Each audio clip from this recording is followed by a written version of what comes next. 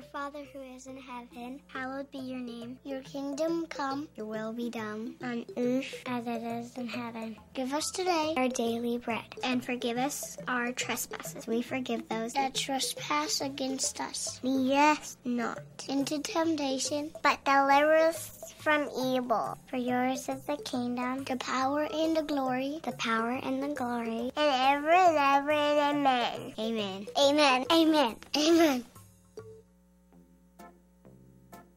It means that you're talking to God. It's talking to God.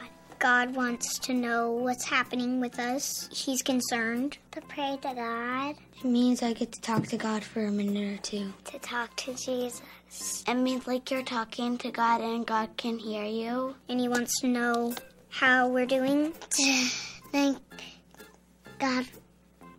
To thank God. I prayed for my friend when he was sick. My house, our family. I did thank God for the blessings and all the food and water. Sometimes if I'm struggling, I ask him to help me. For loving people, my pets, and toys and food.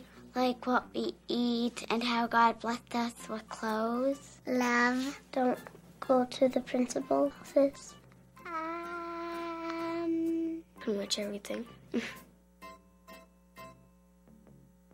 Well, my mom usually gets better if I'm praying. I don't know. Saying amen afterwards. He listens, then he does. I prayed for my dog to be healed, and he healed. So he shows it in what we do.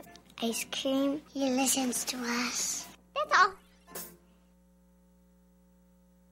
Anytime you ask children to explain something spiritual, you're always in for a treat. And I think they help us understand something about prayer. Well, for the last month, all of this month, we've been emphasizing prayer. The deacon-sponsored prayer ministry in each worship hour meets downstairs in the prayer room, and anybody is welcome to join in on that. The Wednesday night prayer group at 6 o'clock over in the Platt Building. Those are meaningful times of prayer, and I appreciate all these who lead in that effort and these who shared their comments and testimonies about that experience. And so prayer is important. We know that. Prayer is important to the life of the church, to the kingdom of God, to all that we want to do for the glory of God. Prayer is important. And last week we looked at prayer. We looked at a story that Jesus told in Luke 18 about the unjust judge and the harassed widow. And we're not sure exactly what she was being harassed about, but she insistently went back to the judge, and Jesus taught us that God is not like this unjust judge, but God loves to hear prayers from his children. He delights in hearing from his children and answering their prayers, and so we were also encouraged in that we should pray and pray with faith and not give up. Now, today I want us to take that concept and that thought about this prayer life and the challenge to pray and not give up, knowing that God delights in answering our prayers, and take it to another level as we're challenged to pray with a specific purpose around us as we pray. But before we get to that out of the Scripture in Colossians 4, let's just do a deal with some facts about prayer. What is it that people really pray about in this country? Well, according to pollster George Barna, almost 90% of Americans say that they pray. Now, this one surprised me. Over 60% of unchurched Americans say that they pray. And of those unchurched Americans, 1 in 3 believe that prayer makes a difference in their lives. Now, among born-again believers, those of us who profess to be born-again believers in Jesus Christ under the church, nearly 70% say that God personally answers their prayers. And so what do we pray about? Barna also helped with these insights. 95% of us express gratitude in some form in our prayers. 76% ask God to forgive particular sins. 61% make specific requests to God. And those are important figures to understand and look at as we continue to move through this talking about prayer. An article in USA Today fairly recently said that one of the major things that people are concerned about and praying about right now is about the economic crisis, the economic turndown. They're praying about jobs and about finances. So with that background, let me ask you a simple question then. and that is, how is your prayer life? How's your prayer life? Well, I can imagine that your answer would be, it depends. Sometimes it's good. Sometimes it's not so good. Prayer can be easy or it can be difficult, depending on a lot of different factors. I think we've all experienced that. Sometimes our prayers seem like they just take us right into the very presence of the throne of grace, into the presence of God. And sometimes it seems like there's a glass ceiling that our prayers just bounce off of and they come back to us, and no way that's going to get through to God, and no way God is going to be able to answer it because they just continue to come back to us. Well, we're challenged and we're encouraged in over 1,400 verses in the Bible about prayer. And if you really want to grow spiritually and develop in your spiritual life, you got to learn to pray effectively, because there's no shortcut to spiritual growth. So why do we pray? Let me give you some reasons. Number one, prayer makes a difference. It always does. Prayer brings about wisdom into our life. We're praying to God, who spoke the world into creation, and he knows all things. Prayer provides strength for us in difficult times. Prayer convicts us of areas in our life that need changing. And prayer brings us the assurance of our position in the Father. What does that mean? That means that we are loved, we're accepted, we're forgiven, and we are in a genuine relationship with God the Father. I think up here, mentally, we all would agree to that, and we say, yeah, I know all those things. I know prayer works. I know prayer changes things. I know prayer changes circumstances. I've seen it work. I know it's worked in my life. Prayer is one method that will help us change the world. But maybe we've become too busy, too occupied with other things, or maybe even too self-reliant to have a prayer life like we should have. Several years ago, D.A. Carson, a New Testament professor at Trinity Evangelical Divinity School in Deerfield, Illinois, wrote a book entitled A Call to Spiritual Reformation. And in one chapter, he discusses 6 excuses that we all make at some time for not praying. I think this kind of summarizes all the things that we use as excuses put together into these 6. Number 1, I'm too busy to pray. If you're too busy to pray, you're too busy, period. I feel too spiritually dry to pray. If you ever need to pray, it's when you're spiritually dry. I'm too bitter to pray. Maybe there's something going on. You felt like you haven't heard from God. God hasn't answered this. You've got to build a relationship with somebody else. That's not being resolved. Or you say, I feel no need to pray. Some people say, I'm too ashamed to pray. And then this maybe is the summation of where we are today. It's that I am simply content with mediocrity. That might be the bottom line for all of us in our church life, in our spiritual life, in our prayer life, everywhere. So what does Paul, the apostle, say to us, who wrote the scripture for today in the book of Colossians, as he wrote to these believers in Colossia, near the end of his book of instructions, his letter to them, about focused prayer? Well, he's talking about some specific things, challenges that he's going to be facing, and he's asking them to pray in specific ways. I want us to take this and think about the challenges before us. Now, we're going to be unfolding the budget before too long. There's some other plans that we have in the process that need to come to fruition. There are going to be some challenges for us. We've got opportunities for ministry out in the community, and we need to be doing that. So here's some prayer thoughts for us about this focused prayer challenge. Colossians 4, 2-4. The Apostle Paul writes and says, devote yourselves to prayer, being watchful and thankful. And pray for us too. That's Paul asking for that in his ministry team. That God may open the door for our message, so that we may proclaim the mystery of Christ, for which I am in chains. Pray that I may proclaim it clearly as I should. Now that's Paul's request for prayer. And it's focused. It's pretty intent and focused. When we look at these words of Scripture, what we find is that in verse 2, Paul answers the question, how should we pray? And then in verses 3-4, he answers the question, what should we pray about? So let's look at these. First of all, how should we pray? And the bottom line answer to that is, Paul says we should pray effectively. And then Paul gives us 3 guidelines for praying effectively. First, he says, be devoted to prayer. It simply says, devote yourselves to prayer. Now, this is the time of the year for some sports fanatics that your devotion to your team really shows through. You got professional baseball coming to an end of their regular season, getting ready for the division championships, including the wild cards, and getting ready to move into the World Series. You got pro football kicked off, I think, last week, and so it's in second or third week. And you got pro football Sunday afternoon, Sunday night. You got some Monday night games. You got Thursday night games. You love NFL football, you got it right there. And then college football. From now until the playoffs and crowning a national champion. And the thing about fans is just, you watch a game, and if you're not one of them dressed up and painting your face and all of that, just watch them who are fans. And they are so devoted to those causes. If we would be as devoted to our Christian faith and to prayer as we are to some other things in life, we would be pretty devoted and we would be in good shape. But we have to be reminded over and over and over that we need to be devoted to prayer. Last week we looked at what Jesus said, that he taught them that parable to the effect that they ought to always pray and never lose heart.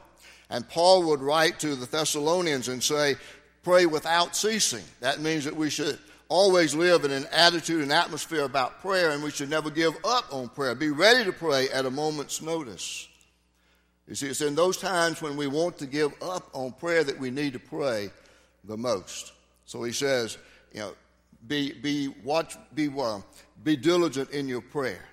Then secondly, he says, be watchful in prayer. The word watchful there literally means to stay awake. It's the opposite of sleepiness or laziness or indifference.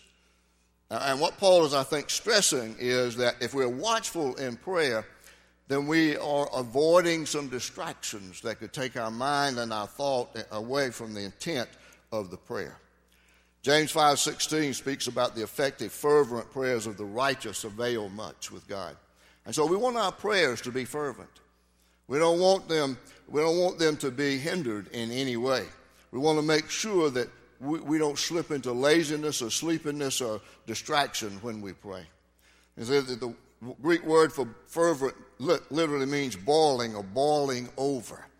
And what is a boiling over prayer like? Well, it's that gut-wrenching prayer with tears and agony the last time that you prayed through a crisis. See, prayer prays with total concentration when it's effective prayer, when it's a gut-wrenching, boiling over prayer. And some of this concept about prayer and talking about here being watchful in prayer is interesting. Might raise the question this way. If God is up in heaven, why do we have to close our eyes and bow our heads to pray? Have you ever asked that question? Your children ever ask you that question? You ever thought about that? Why do we close our eyes when we pray? And why do we have around the table, when I told this story in the first service, of course, other people leaving after that service were able to tell me different stories that they had either in their family or in the classroom or whatever. But little 3-year-old Hannah came home from school, Sunday school, and as always, Mom said, well, what did y'all do in your Sunday school class today? And she said, well, we had a strange man in there. The mother kind of panicked for a moment. She said, well, what was strange about him? She said, well, he had all of us to bow our heads, close our eyes, hold hands, and pray. But he didn't close his eyes. And so the mother asked the obvious question, and that is, how do you know he didn't close his eyes? And Hannah said, I only close one eye when I pray.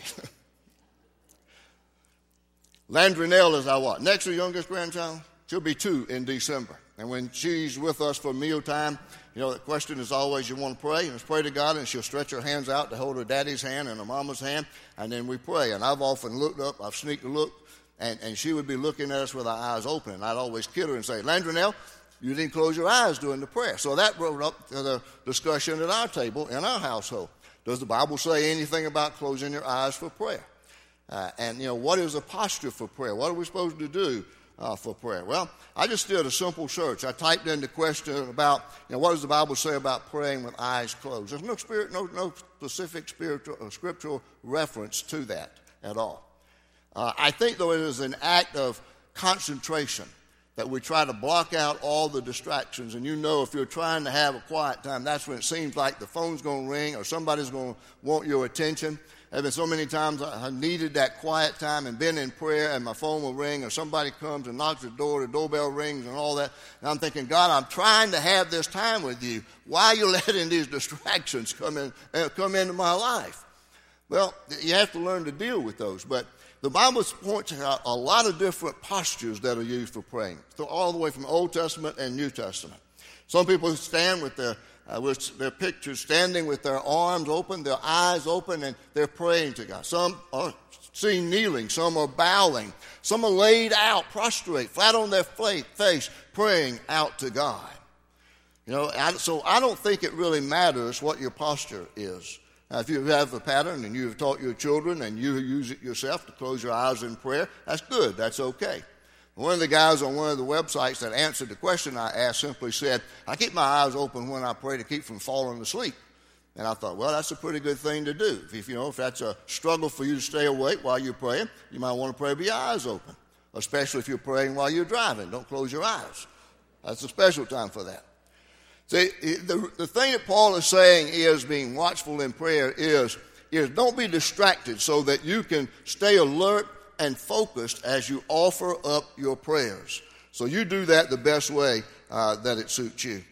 And then the third thing he says to pray effectively is, he says, be thankful in prayer. He says, being watchful and thankful. Eugene Peterson's paraphrase of the Bible called The Message says this: stay alert with your eyes wide open in gratitude. Even there, he's talking about having your eyes wide open and to do it with gratitude. See, let me ask you a question. Have you ever responded to an invitation to birthday or wedding or graduation or anniversary or something of that nature to which you were invited for something and you gave a gift and you never got any kind of thank you note or acknowledgement about it? I think probably most of us have. So what do you do next time that same person perhaps might send you an invitation? Are you as ready to give a gift because you think, well, I gave one last time and they must not have liked it or didn't appreciate it or what, because I never got any acknowledgement of that. So let me ask you a question. If you aren't thankful for the blessings that God has given you in your life, why would God want to give you anything else? That's why Paul says in your prayer life, be grateful, be thankful, give praise and thanks to God for the things that he has already given to you. Stay alert with your eyes wide open in gratitude. I don't know if this will work for you or not, but this is something that I implement in my life, that I've got regular quiet time that I have, and then it spreads out 2 or 3 times during the day. But to develop this concept of gratitude and thanking God for all that he does and all that he has for us, here are 4 things I suggest you might can weave into your day. When I wake up in the morning, before I even get out of bed, I just lie there and I thank God for the gift of that day, and I want to commit to him everything that's going to be on my day. I've usually got my day planned, appointments, all these kinds of things, but I want to commit to God that day, and I do that before I get out of bed. Secondly, during the day, when you're tempted to lose your temper, don't count to 10, count your blessings. Stop and count your blessings. That's a better thing to do than counting to 10. Then third, when those interruptions come, thank God for those interruptions, because those could very well be divine appointments that God has brought to you. You remember the life of Jesus? He was constantly interrupted. He'd be on the way to do one thing and somebody else would come and interrupt him because they had another need. So you got to deal with those and thank God even for those. And then fourth thing I do is at night, when I crawl into bed, I just lie there for a few moments and I reflect upon the day, and I thank God for his presence and power in my life. If there were interruptions that were divine appointments and he intervened in a special way, of course, I thank him for that. And, sometimes I fall asleep that way, reflecting upon that day and praying. And you know what? I felt guilty for that for a long time until I read something Peter Lord said about prayer, and he talked about what better way for a child of God to go to sleep than to be praying and talking to God the Father. It's like falling asleep in your Father's arms. And I thought, that's a pretty good thing, isn't it, to be able to do that as a child of God. So there we have it, to pray effectively. He says, be devoted in prayer, be watchful in prayer, and be thankful. Now he tells us some things about what we should pray. And he puts it in the context of his ministry before him. And I want us to put it into context for us, our ministry, okay?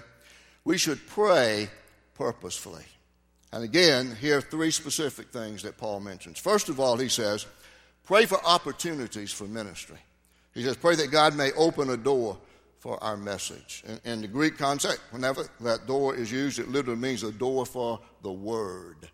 So Paul was looking at ministry opportunities that were out there before him. And he said, pray that I would have opportunities to go and to preach the message. In the New Testament, an open door is always talking about a reference to a spiritual opportunity to be involved in ministry. And I believe that God wants us to be involved in ministry in our community more than we are. I think that's what we're supposed to be doing as a church. He wants us to do more than open our doors on Sunday and Wednesday. We gather for worship and Bible study. But more than that, we need to go out and be spread in the community. We don't just gather, but we go scatter. There are places in the community we need to penetrate with the gospel because lives are at peril. And we have some opportunities that have opened for us. Allison Horton is leading through our children's ministry, Good News Clubs at 2 elementary schools this fall. In the afternoons, and about 28 volunteers which have agreed to work and train for that at Pontiac and Bookman Elementary. Last year we had a great success over at Pontiac, and it's an exciting time. And it's an exciting time always when you get in a school and these kids volunteer with their parents to stay late and hear about God. There's an opportunity in the work to go to Blaney Elementary and do the same thing.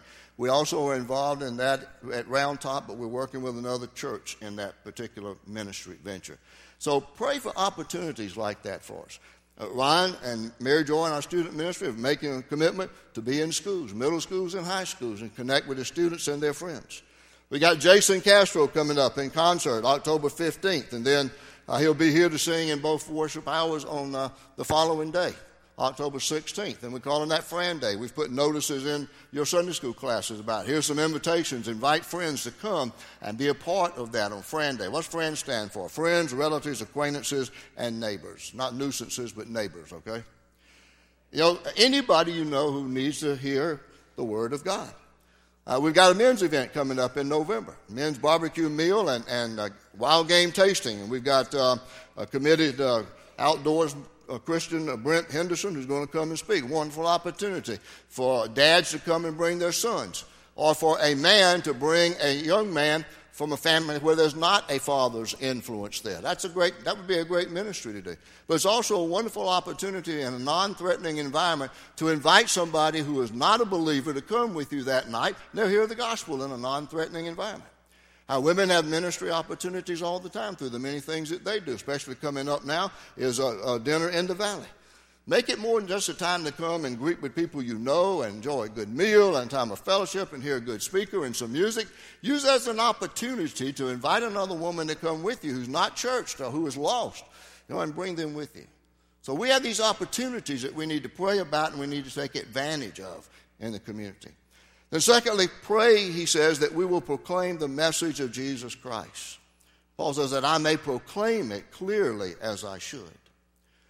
You see, back then, the message of Christianity was early to the church, and it was totally, radically transforming, totally, radically different than the way they had always heard about relationships with God. And so Paul had to make it clear as he could. We face a different issue today, and that is the church and believers in the church have sent out so many different mixed signals about what the gospel really is. It's not just cleaning up your life. It's not just coming to church.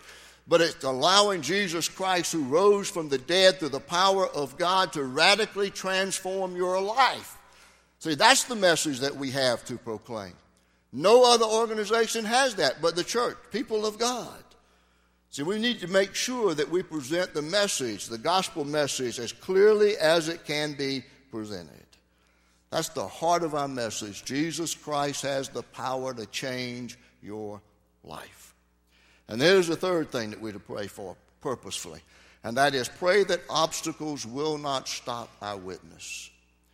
Anytime you want to go and do something for God, you know that. You say, all right, I'm going to begin to tithe. And right as you would do that, you got a car repair that's coming up major, a house repair, or something else comes up that's a major expense, and you're thinking, oh, man, all those things are going to challenge your faith. We could come up with a great, elaborate ministry plan about things that need to do and that we want to do. And when we start to doing that, we're going to have opposition to that, sometimes inside the church as well as outside the church. And we got to realize that, and we got to move on and carry on. Boy, if Paul had given up at every obstacle he faced, we wouldn't have much of the New Testament. We wouldn't have his great record. Churches wouldn't have been planted through the world as he knew it then. Paul's own autobiography says, I've been exposed to death again and again. 5 times I received from the Jews 40 lashes minus 1. 3 times I was beaten with rods. Once I was stoned. 3 times I was shipwrecked. I spent a night and a day in the open sea. I've been constantly on the move. I've been in danger from rivers, in danger from bandits, in danger from my own countrymen, in danger from Gentiles, in danger in the city, in danger in the country, in danger at sea, and in danger from false brothers. You know, it seems like everybody was against him, doesn't it? And he says, I've labored and toiled and have often gone without sleep. I've known hunger and thirst and have gone without food. I've been cold and naked. Besides everything else, I face daily pressure for my concern of all the churches. Now, how far down that list of opposition and persecution would you have stood it? You know, probably after the first one, you'd say, I'm checking out of here. I'm checking out. You know, opposition is always going to be there against the church of God and God's people, and you have to move on through it. Doesn't mean it's easy, doesn't mean it's nice, doesn't mean it's going to cost something, but you have to move through it and do it. That's what Paul prays for. All right, let's close this off today by saying this. We're called to pray, and we're called to pray with a focus. We're called to pray effectively, and we're called to pray specifically for the ministry of our church, praying that we have opportunities to share the gospel, open doors, and praying that we go through those open doors prepared to minister, and praying that we will overcome the obstacles and we won't give up. Let's pray like that. Father, thank you for a wonderful privilege of prayer, that we can come and offer ourselves up to you in conversation with you, the one true God, the holy God, our Father who loves to give good gifts to his children. Thank you, Father, for answering our prayers, hearing our prayers, responding to our prayers. Father, help us to become people of faith and people of prayer, that we would pray and never give up, and that we would pray effectively, and that we would pray purposely for the ministry of this, our church at Spring Valley, and for your kingdom. And we ask all this in Jesus' name. Amen.